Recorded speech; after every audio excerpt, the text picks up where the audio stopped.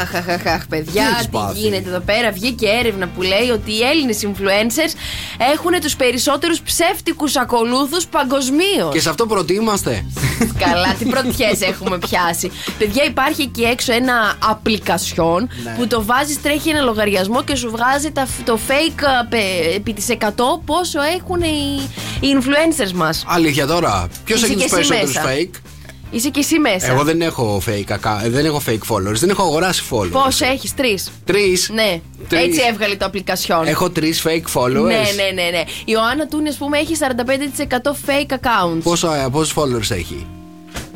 Με πιάνει λίγο τέτοιο, είναι 800.000 πόσους να έχει. Οκ.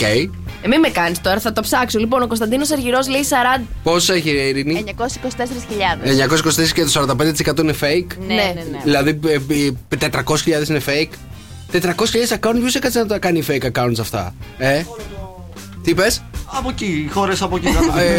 Από την Ινδία, Από εκεί, μάλιστα. Από κάτω της ακριβώς είναι ο Κωνσταντίνος Αργυρός, 40%. 40% fake followers, μάλιστα, ο Κωνσταντίνος. Ναι.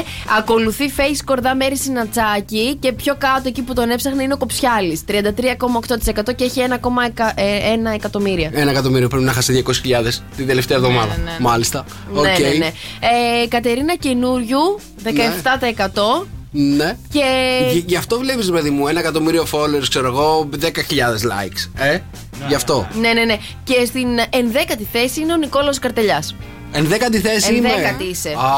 Είσαι με 0,003%. Δεν σου στείλει ένα μήνυμα εκεί στους ίδιους φίλους μας. 400.000 followers fake θέλω. Έφτασα. Τι δείχνεις, δεν βλέπω. Έναν από τους fake profile λογαριασμούς που σε ακολουθούν. Ποιος είναι? Ντεχαρούν Καποβόν. Δεν ξέρω. Τι λες? Φίλοι μου είναι αυτοί. Νίκος Καρτελιάς και Σοκαφέ Morning Show.